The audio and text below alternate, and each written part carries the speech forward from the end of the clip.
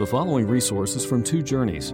Two Journeys exists to help Christians make progress in the two journeys of the Christian life, the internal journey of sanctification and the external journey of gospel advancement. We do this by exporting biblical teaching for the good of Christ's church and for the glory of God. Please visit twojourneys.org for more resources. This morning we're looking at Romans 13:11 through 14. Throughout history, humanity has been ingenious about the marking of time. We have been ingenious and developed amazing systems to mark the passing of time. Now, of course, from the beginning, God established the great timekeepers in the sky. Genesis 1:14, and God said, "Let there be lights in the expanse of the sky to separate the day from the night, and let them serve as signs to mark seasons and days and years." And so the movement, as far as we're concerned, of the sun across the sky marked the passage of one day. There's evening and there's morning, the first day. And so we see the passage of a day. And then again, the rhythm of the moon from full to new moon and then back to the full moon again somewhat marked the passing of a month, although not precisely. The challenge of getting an exact calendar is one of the great achievements of the ancient world, because there were not exactly 30 days in a month, or exactly 360 days in the year. But we saw with the passing of seasons, winter, spring, summer, fall, the turning of the years. Now, it wasn't until man developed the sundial that we're able to take one day and break it into smaller portions and mark the passage of time by the tracing of a shadow across the face of the sundial. As a matter of fact, the ancient Romans were so in love with these sundials that they actually carried around pocket sundials. I don't know how that would work, how you would hold it, etc. I prefer our wristwatch today. But they established the sundial as somewhat a form of the marking of passage of time during the day. Now, of course, sundials had their problems, but it was nothing compared to the marking of the passage of time at night. How are you going to mark the passage of the hours? For example, a watchman standing on the wall, and he needs to know how much is left of the night. And so man developed various ways of answering this problem. The first answer were water clocks. And so there would be bowls with a certain size hole, and the water would flow out of the bowl, and it would measure a certain number of hours. The problem is the hole got larger and larger. It would wear out, and so it was inaccurate. Also, the water changed depending on the temperature, and it wouldn't flow evenly. So then they developed hourglasses, the flow of sand, which was more impervious to temperature and all that. The problem is you had to be there to turn the thing over when the last grain of sand fell through, and that was inconvenient. Charlemagne developed a 12-hour hourglass filled with sand, but it was so heavy no one could turn it. And so great ingenuity was shown in the development of water clocks and sand clocks. It's really quite an amazing thing. It wasn't until the development of the mechanical escapement, which enabled force to be transferred intermittently to a gear, and the swinging of a pendulum, that things got really accurate. Up to that point, the passage of time had been marked somewhat like a river, the flowing of something from a bowl into another bowl, from the upper part of the hourglass down into the lower part. It was a little bit like a river. But ever since the 18th century, it's been marked more like certain pockets of action. Tick, tock, tick, tock. And that's what we're used to. And we've been that way ever since. We don't see time like a river flowing, but rather certain things that happen, points of action. As a matter of fact, I can't stand that sound, and I frequently take the battery out of our quartz clock so that I don't have to listen to the passing of time. Any of you have been to my office, you see a beautiful octagon drop clock on the wall. It hasn't moved in 7.5 years. People get nervous. They look up and they say, "Oh my goodness," they think for sure they're late or they're incredibly early. But I didn't like to be constantly reminded by the tick-tock of the passing of time. Now, man's ingenuity kept on moving.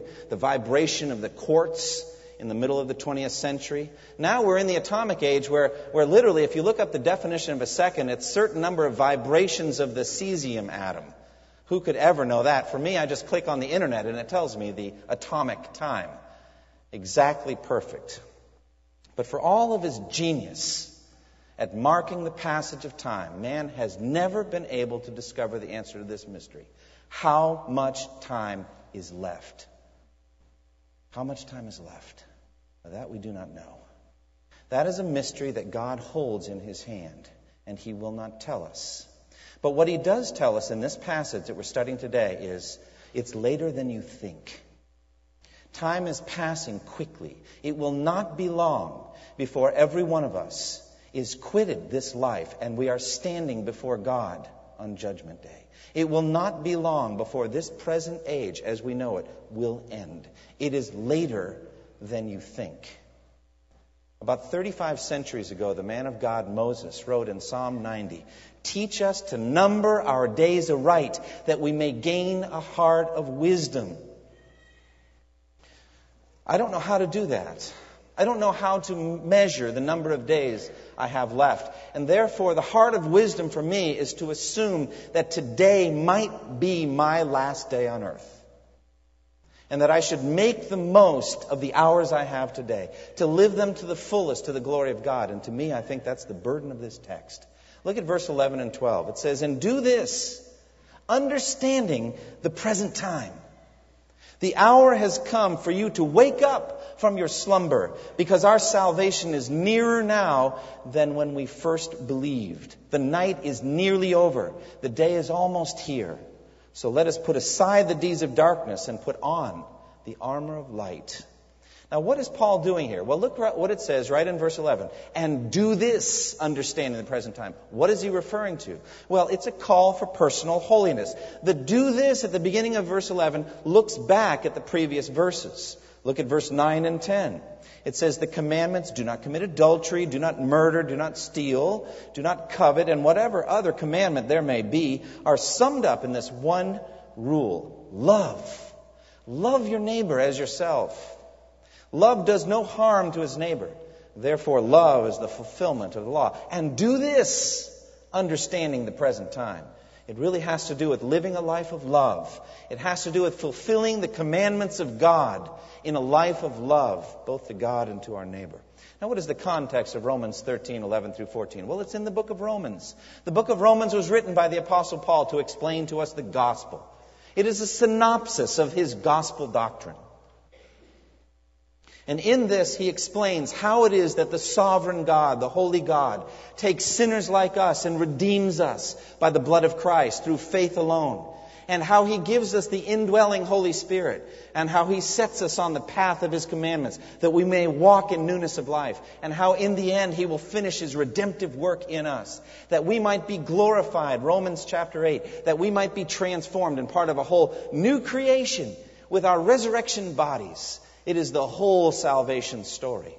Romans 1 through 11 lays down the doctrine, makes it very plain and clear that the foundation of our hope before God is the blood of Jesus Christ shed on the cross. The foundation of our personal daily holiness is the indwelling Spirit and the fact that God has written His laws in our minds and on our hearts. And by the power of the Spirit, we can walk in it. This is the context. Romans 12 through 16 is the everyday life application of this doctrine. We saw in Romans 12, life within the body of Christ, how we're going to live using our spiritual gifts and loving each other and serving each other. Romans 13, perhaps, life outside of the body of Christ with secular government and dealing with the sinful world.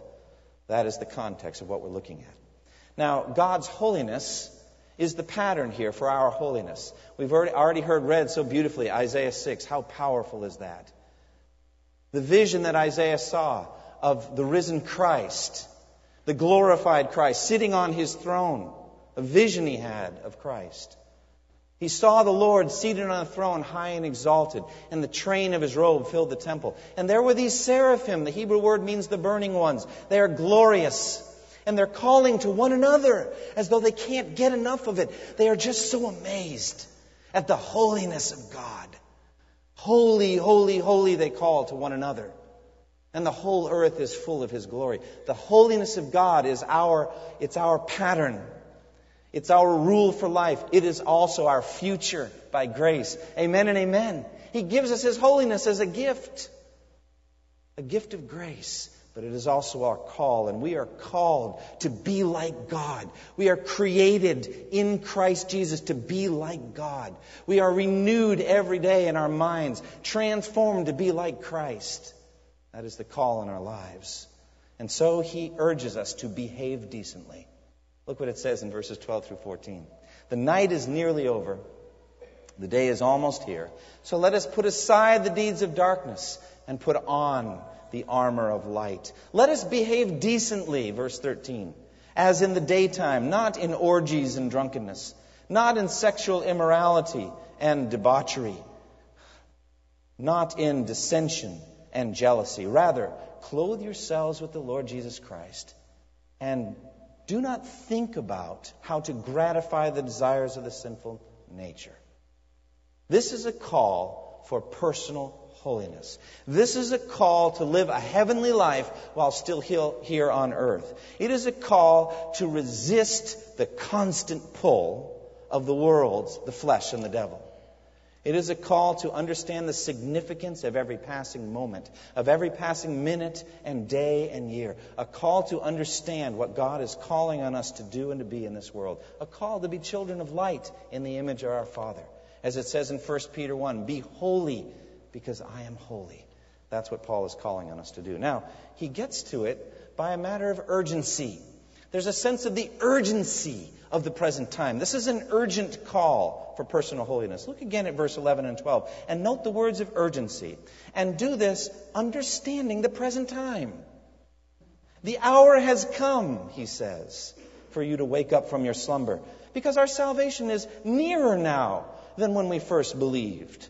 The night is nearly over. The day is almost here. Do you see these words? Almost, nearly, it's here, it's coming. There's a sense of urgency. Now, that's what this is about. A sense of urgency pervades this passage. Paul wants us to feel that the time is running out. There's less of it than you might imagine. And so we have to understand time from God's point of view. Now, God created time. He created the concept of time, the passage of time. Minutes and hours and days and months and years, they serve God's unfolding redemptive plan. There's a purpose to it all. God owns it, He made it, and there's a purpose to it. And that is the advancement of the kingdom of Christ. Now, as Christians, we believe that history is linear. It's moving from point to point to point. We are not like the Hindus who believe that history, that time is a big circle. It's going round and round. The cycles of reincarnation and karma. We don't believe that. We believe in the linearity of history. It moves from point A to point B to point C. We can even use that language. For Jesus, our Lord, said at the end of the book of Revelation, Revelation 22:13, He said, I am the Alpha and the Omega. I am the first and the last, the beginning and the end. That's linear. And Jesus said it. So I would think we'd want to go to Jesus and say, teach us about time. Don't go to your physics professors or your philosophers. Let Jesus instruct you. Time is linear. I am the Alpha and I will be the Omega. Time is linear. It's moving. But Paul's basic concept here is it's later than you think. It's not the Alpha day. No, it's not the Omega day yet. But it's further along than you think. And so at last we come to this sin of procrastination. Been meaning to talk to you about it, but I've been putting it off until now. Seemed like a good time to talk about it now, though. How many of you struggle with that? Don't raise your hand, don't shame yourself. But how many of you struggle with the idea of I've been meaning to do something and I just keep putting it off? How many of you wrestle with the fact that you look at some things that just seem too difficult and you just don't want to do it? They call it task avoidance. Jonathan Edwards preached a sermon on procrastination. Procrastination, the sin and folly of depending on a future time. Depending is the key word in the sermon. Now, he's very balanced in the sermon. He says we need to, like the ant, lay up in the summer for the coming winter. We need to make provision for that. But the idea is spiritually we ought not to depend on a future day because it might not ever come. His text there was Proverbs 27:1. Do not boast about tomorrow, for you do not know what a day may bring forth. Don't boast about it as though it's already yours. We ought, says Jonathan Edwards, to behave ourselves every day as though we had not dependence on any other day. It kills procrastination. Don't put off to tomorrow spiritually what you ought to be doing today. Now, what could that be? Well, here, I think he's seizing the day or seizing the moment in the matter of personal holiness. What we in this church call that internal journey of growing in grace and the knowledge of Christ. He's seizing the moment in the matter of personal holiness. The flesh is always making excuses, isn't it? Putting off to tomorrow, saying, oh, you'll get to it by and by. The Holy Spirit may convict you of a matter of personal holiness. He wants you to address it now. Do not imagine He's telling you everything. He isn't.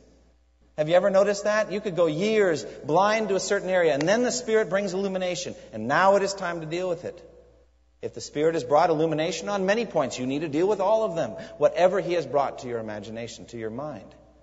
It's a sense of urgency in the matter of personal holiness. Perhaps it's a spiritual discipline you've been meaning to start. You always thought at some point you would memorize a book of the Bible. You imagined that you would. Or perhaps you always imagined that your family would be the kind that would have regular family devotions. Perhaps you imagined that you'd be the kind of person who would get up every day and have a regular quiet time, a meeting with your Heavenly Father as Jesus did early in the morning. Perhaps you imagined yourself, and you always could see yourself as the kind of person who would do that. But you know what? It's been years now. It keeps moving on. It's later than you think. It's the issue of procrastination. Or perhaps it's a deadly sin pattern in your life. You fancy yourself sometime in the future when you'll be clean of it at last. I'm not talking now about in heaven when we will be at last free of all death, mourning, crying, and pain, and all sin. But I mean, you think of yourself, even in this world, as at some point in the future, you'll be free of that particular sin habit. No, it's later than you think. Perhaps it's an overeating, a problem with overeating, or with lust, or laziness, or pride, or selfishness. You imagine at some point you will effectively put it to death by the Spirit. But you know, the days just keep passing and nothing is done. Or perhaps it's a matter of witnessing. Somebody that God has laid on your heart. He's calling on you to be a witness, a co-worker, a relative, a mother or father, a child, somebody in your life, a neighbor. And He's calling on you to reach out with the gospel, and you'll get to it by and by. But you never do. It's later than you think. In our home fellowship, we were studying Randy Alcorn's book, Money, Possessions, and Eternity. And he told a rather devastating story about an actress named Lisa Whelchel. Perhaps you know the name. And she was in the popular TV program Facts of Life. And she said that she heard a Christian speaker talking about thousands of starving children in Haiti. Her eyes were immediately open at that point to what a selfish and privileged life she'd been leading. She was 18 years old. At the end of the service, she went to the front of the church. She took off her Rolex and an emerald ring she had and put it in the speaker's pocket and said, "Sell it and give it to the poor." She then went home filled with all kinds of zeal to look at different areas of her life. And this is what she said: "I decided I could live on 10% of my salary. I decided to sell my condominium and rent a simpler apartment more appropriate to my needs. I felt it was no longer necessary to drive around in a Porsche. Selling the car and buying something more reasonable would free up thousands of dollars for the Lord's work.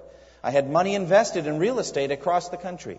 If I sold it, the money would feed tens of thousands of children. It was a no-brainer. My zeal was strong. I knew I had heard from God and was doing the right thing." Well, what happened? Well, some Christian friends found out what she wanted to do and talked her out of it. They said she wasn't behaving wisely. She needed to be a good steward. She needed to think about the future and consider. She needed to wait some, pray it through, consider. She ended up doing none of it. None of it. This is what she said. Less than 10 years later, all that money was gone anyway. A chunk of it had been invested in a high-rise office building in Pittsburgh that went belly up. Another significant portion was in Texas land that dried up during the oil crisis and was eventually foreclosed upon. When I got married, I sold my condo and bought a house in the California real estate boom in the 1980s, only to give it back to the bank 3 years later when the bottom fell out of the market. The Facts of Life TV show was canceled, and I spent all the cash I had left making payments on everything for as long as I could. At 28, I was broke, end quote. She had, at that moment when she was 18, a window of opportunity. The Scripture says, today, if you hear His voice, do not harden your hearts. She didn't follow. She procrastinated. She imagined in the future she would get to it, and she never did. And you know what? It was taken from her, all of it. The call in this text is for us to wake up. Look at verse 11. It says, the hour has come for you to wake up from your slumber. The King James Version puts it this way. Now it is high time to awake out of sleep. Don't you love that? It's high time to wake up from your slumber. Now, the slumber, I believe, is a metaphor for the devil's work in our lives and in our minds. Slumber. The Greek word for slumber here is hypnos, from which we get hypnotize. And so the devil is hypnotizing us about this matter of time and how we're spending our lives. And we're somewhat in a daze. Kind of a stupor coming over us where it's like we're slumbering. In the midst of a battle, we're just standing there hypnotized. And we don't seem to realize what everything is about. Satan deceives us on the matter of the urgency of personal holiness. He deceives us in the matter of the urgency of personal evangelism and witnessing. Missions work. He puts us into a slumber, a sluggishness. I've got two illustrations of this from the literary world. The first is the great story, The Hobbit, by Tolkien. Bilbo Baggins is there with 12 dwarves, and they're on their way on some errand. It's an incredible story, but nothing like Lord of the Rings, which is so much higher and more intricate. But it's a great story nonetheless. And there he is with these dwarves. And at some point they stumble into these woods where these monstrous, huge spiders capture the dwarves and sting them all with spider poison and wrap them up with sticky webbing and let them hang there to eat them later. Fresh meat for the monstrous spiders. And Bilbo has to rescue them with his little sword, and he does. But they're all sluggish and in a stupor. They're drugged by the poison, the spider poison. That's a picture of us and the work that Satan would like to do in us. We're all just kind of waiting to be devoured. We're in a stupor, sluggish, as though nothing were urgent, nothing really matters. We're a very mellow society. There's a time for urgency, and the text is saying it's now. Another illustration is from Bunyan's Pilgrim's Progress, the allegory of the Christian life, where the main character, Christian, is moving from the city of destruction onto the celestial city. It's an allegory of the Christian life. Shortly after he comes to the cross and he loses his burden, he's given a scroll, which scholars say represents his assurance. And he looks in it frequently for comfort and consolation. Anyway, soon he comes to this place called the Hill Difficulty. And he's making his way up the hill, and it's tough. It's hard. And halfway up, he finds a shady arbor, a little treed place with a little bedding where he can just rest and be refreshed temporarily. And so he settles in there. But as one thing has it, he falls into a deep slumber, and he sleeps away the rest of the day. And finally, someone, it doesn't say who, comes to him, perhaps an angel, and says, "Go to the ant, you sluggard. Consider its ways and be wise." And he wakes up and, he gets up and runs and continues his journey, makes it up to the top of the Hill Difficulty, continues on, but it's getting tough. And the next trial comes along and he needs some consolation. And he reaches for that scroll that was in his possession until recently to read in it and find some consolation. It's gone. He cannot find it anywhere. He doesn't know where it is. He's searching frantically. He retraces his steps. He has to go back halfway down the Hill Difficulty. Finally, he remembers what happened. While he was sleeping, he let it go. Well, he rejoices at finding his scroll again, but he laments over the wasting of the time. Now he has to retrace all those steps, and now it's dark, it's dangerous, and he laments bitterly. Oh, that sinful sleep, he calls it. Oh, that's been so convicting for me. God has created from time to time pockets of rest and refreshment for us. And we end up staying there as though we're meant to live there forever. Recreation, rest, relaxation, all of these things, R&R. They're meant to be these temporary shady arbors. And then we continue on our arduous journey. But instead we set up. Say, well, I think let's put the end table over there. We'll put this thing. We end up setting up and we'll live there in the shady arbor. The sinful sleep. And the text is calling on us to wake up from our slumber. Satan is the druggist of that sinful sleep, isn't he? He's the apothecary. He's mixing that and handing it to us so we drink some more of it. And we're sluggish, we're sleepy, rather than on edge, ready to serve our commanding officer. Christians underestimate the seriousness of sin. They overestimate how much time that we'll have to deal with it. And Paul says, wake up. He says, wake up! Wake up!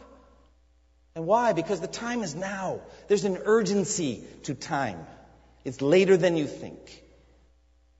But he gives us a word of optimism here. Look what he says. I love this. I've already alluded to it. Verse 11, the hour has come for you to wake up from your slumber because our salvation is nearer now than when we first believed. Isn't that sweet? Oh, meditate on it.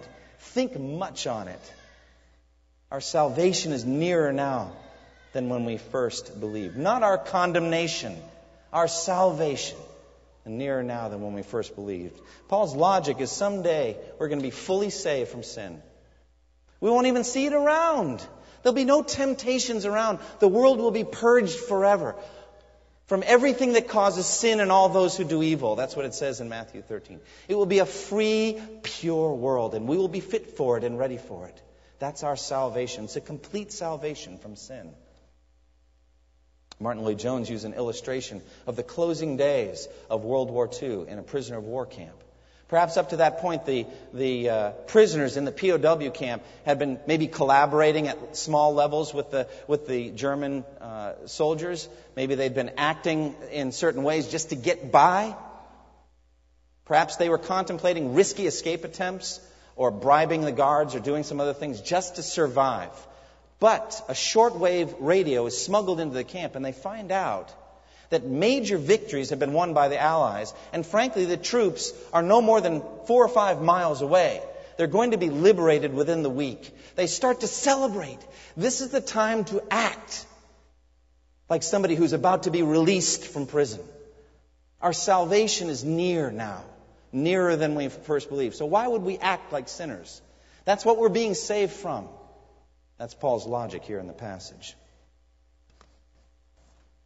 What I get out of this is that any effort we make in personal holiness, and I could add from other places, any effort we make in worldwide evangelization will prove fruitful because God is in them. God is saving us from sin. And so when we wake up from our slumber, when we put sin to death vigorously by the power of the Spirit, when we move out in new areas of service to Him, God will bless that energy. He will bless the movement because He is in it. Now, what lessons do I get out of this phrase, our salvation is nearer now than when we first believed? Well, first, our salvation is incomplete.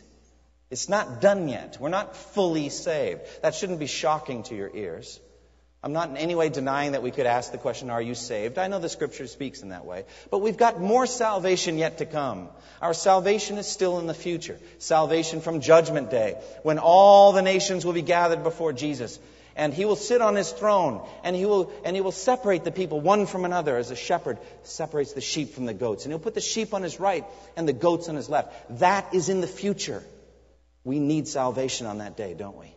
We need to be saved from hell on that day, and we will be through faith in Christ. So it's a future salvation. But also there's the ongoing work of sanctification. There's the transformation of our bodies. When we will receive glorified resurrection bodies, our salvation is in the future. It's not finished yet. There's still work to be done. Secondly, do you see the unspeakably precious nature of time? Time is precious. It's running out. There's not much more of it. It's nearer than when we first believed. It's moving. It's dynamic. We're moving ahead. And therefore, number 3, we are making sure and steady progress every day, every passing week, to seeing Christ face to face. Amen and hallelujah. It can be sad to watch the passing of time. It can be sad for parents to watch their kids grow up. I've done a lot of weddings, and I've seen again and again parents cry at their children's weddings. Now, they will tell you it's tears of joy. Don't you believe it? There's a feeling of death almost, the end of a phase of life that's precious to the mom and dad. It's sad, actually. I remember I was doing a wedding and I saw my little girl come walking down in this white dress, and I had a vision of the future. And I thought, oh no, it's not going to be long before that's me, that's her. And I actually started to cry, and I said, wait a minute, I got to do the wedding here. I got to pull myself together. I can't crumble into misery at the passage of time. So we watch our children grow up, and their phases, their sweet little developmental phases, they don't last long.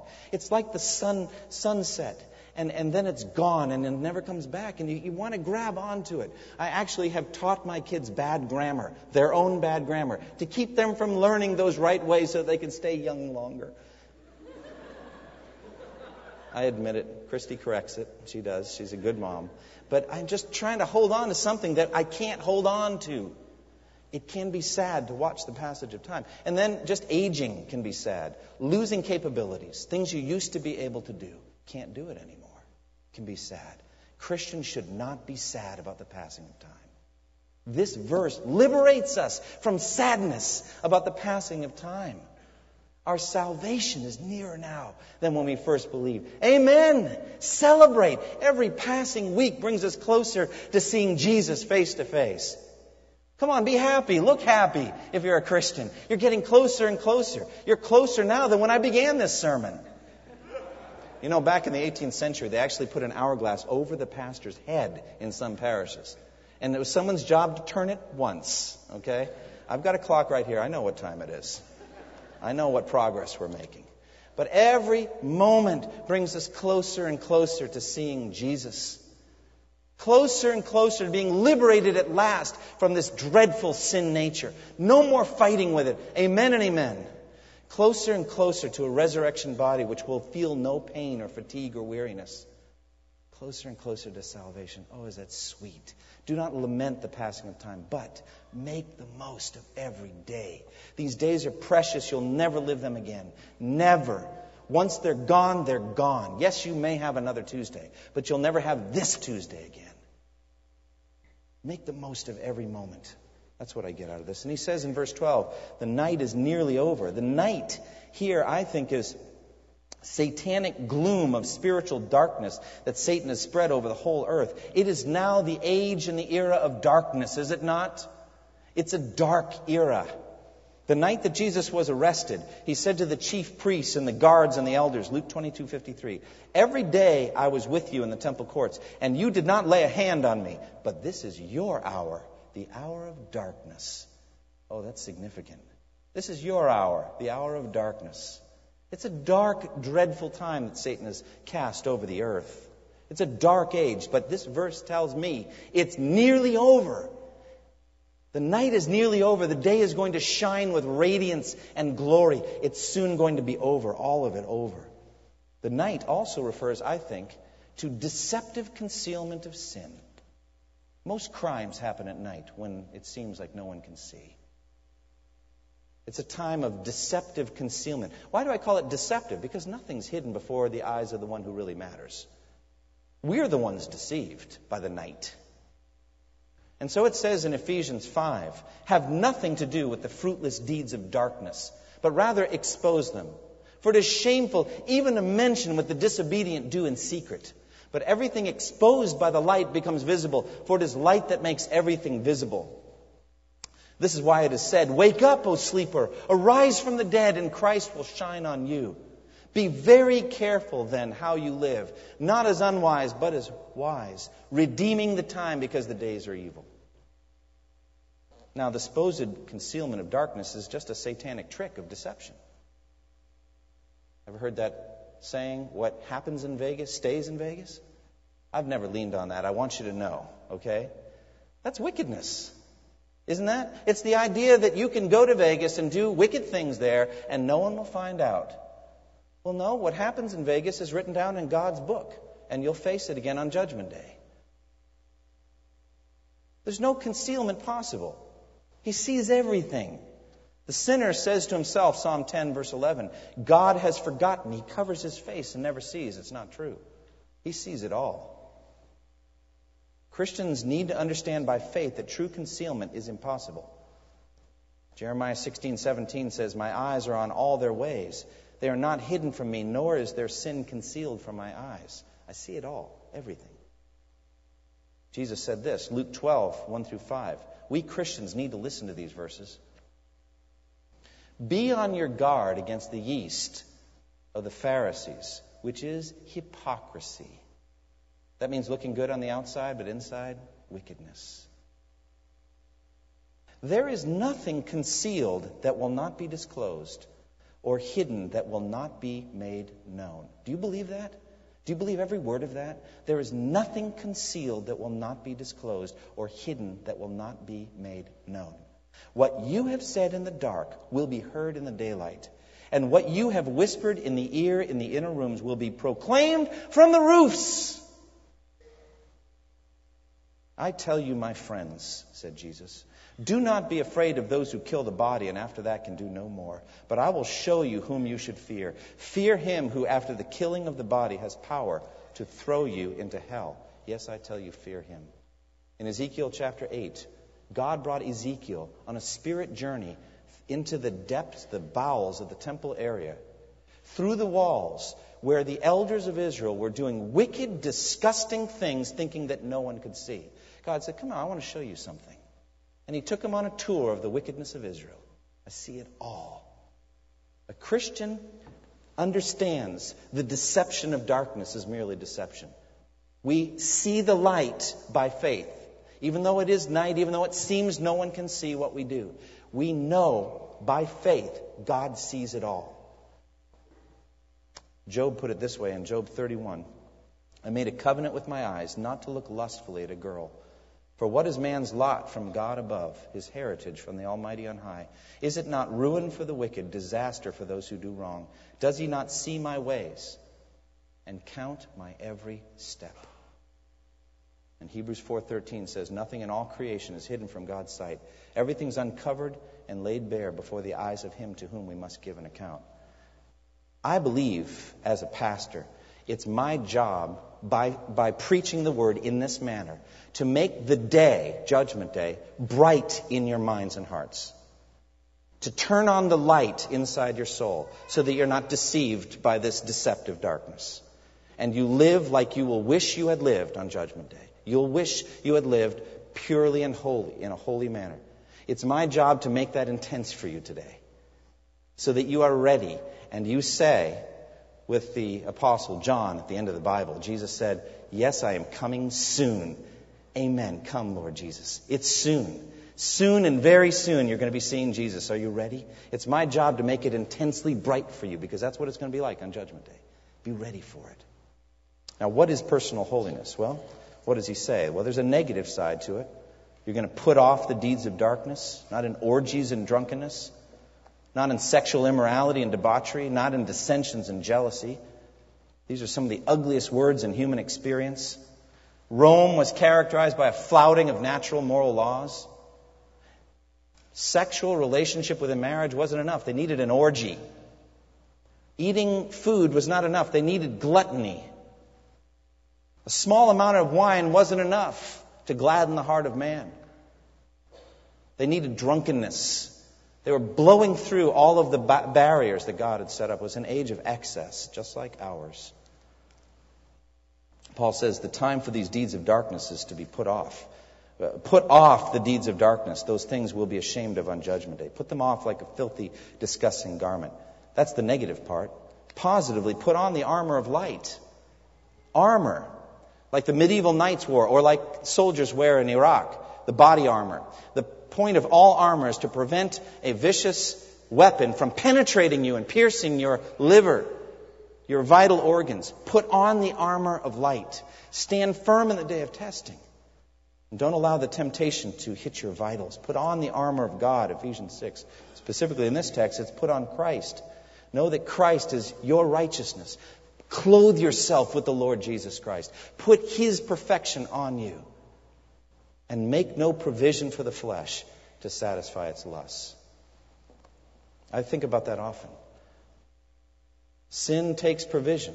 It takes equipment. The drunkard needs to know where to go to get his alcohol. The drug addict needs to know what his source is of the drug. The pornographic user needs to know what websites to go to. The one who wants to share gossip needs to know where to go in the office to hear the juicy tidbits so that he or she can spread them around. The person who wants to sleep in and not have his quiet time in the morning needs to know to not set the alarm. He's making provision for the flesh. Turn off the alarm. Don't get up. No, he says, no, put on the Lord Jesus Christ and make no provision for the flesh to satisfy its lusts. We have seen this morning an urgent call for personal holiness. I have a number of applications there on the back, but I want to share with you something that's transformed my way of thinking on this and then close with prayer.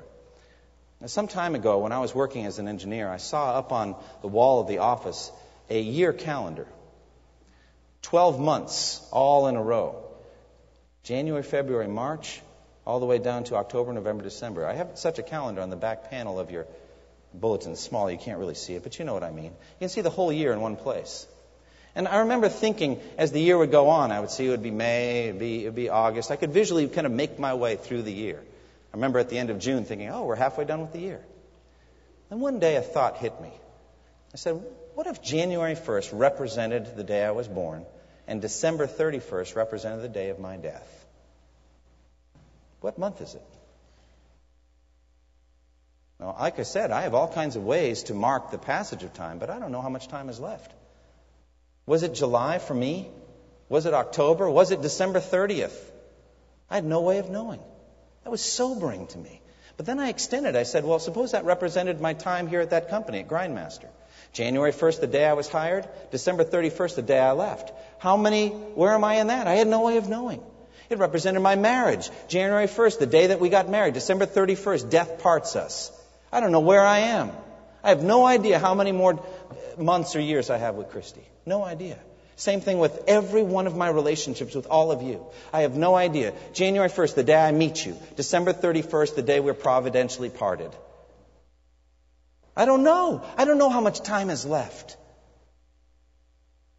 What does that tell me? Make the most of today. Make the most of this afternoon with each other. Put aside dissension and jealousy and fighting and lust and all the evil things and make the most of it.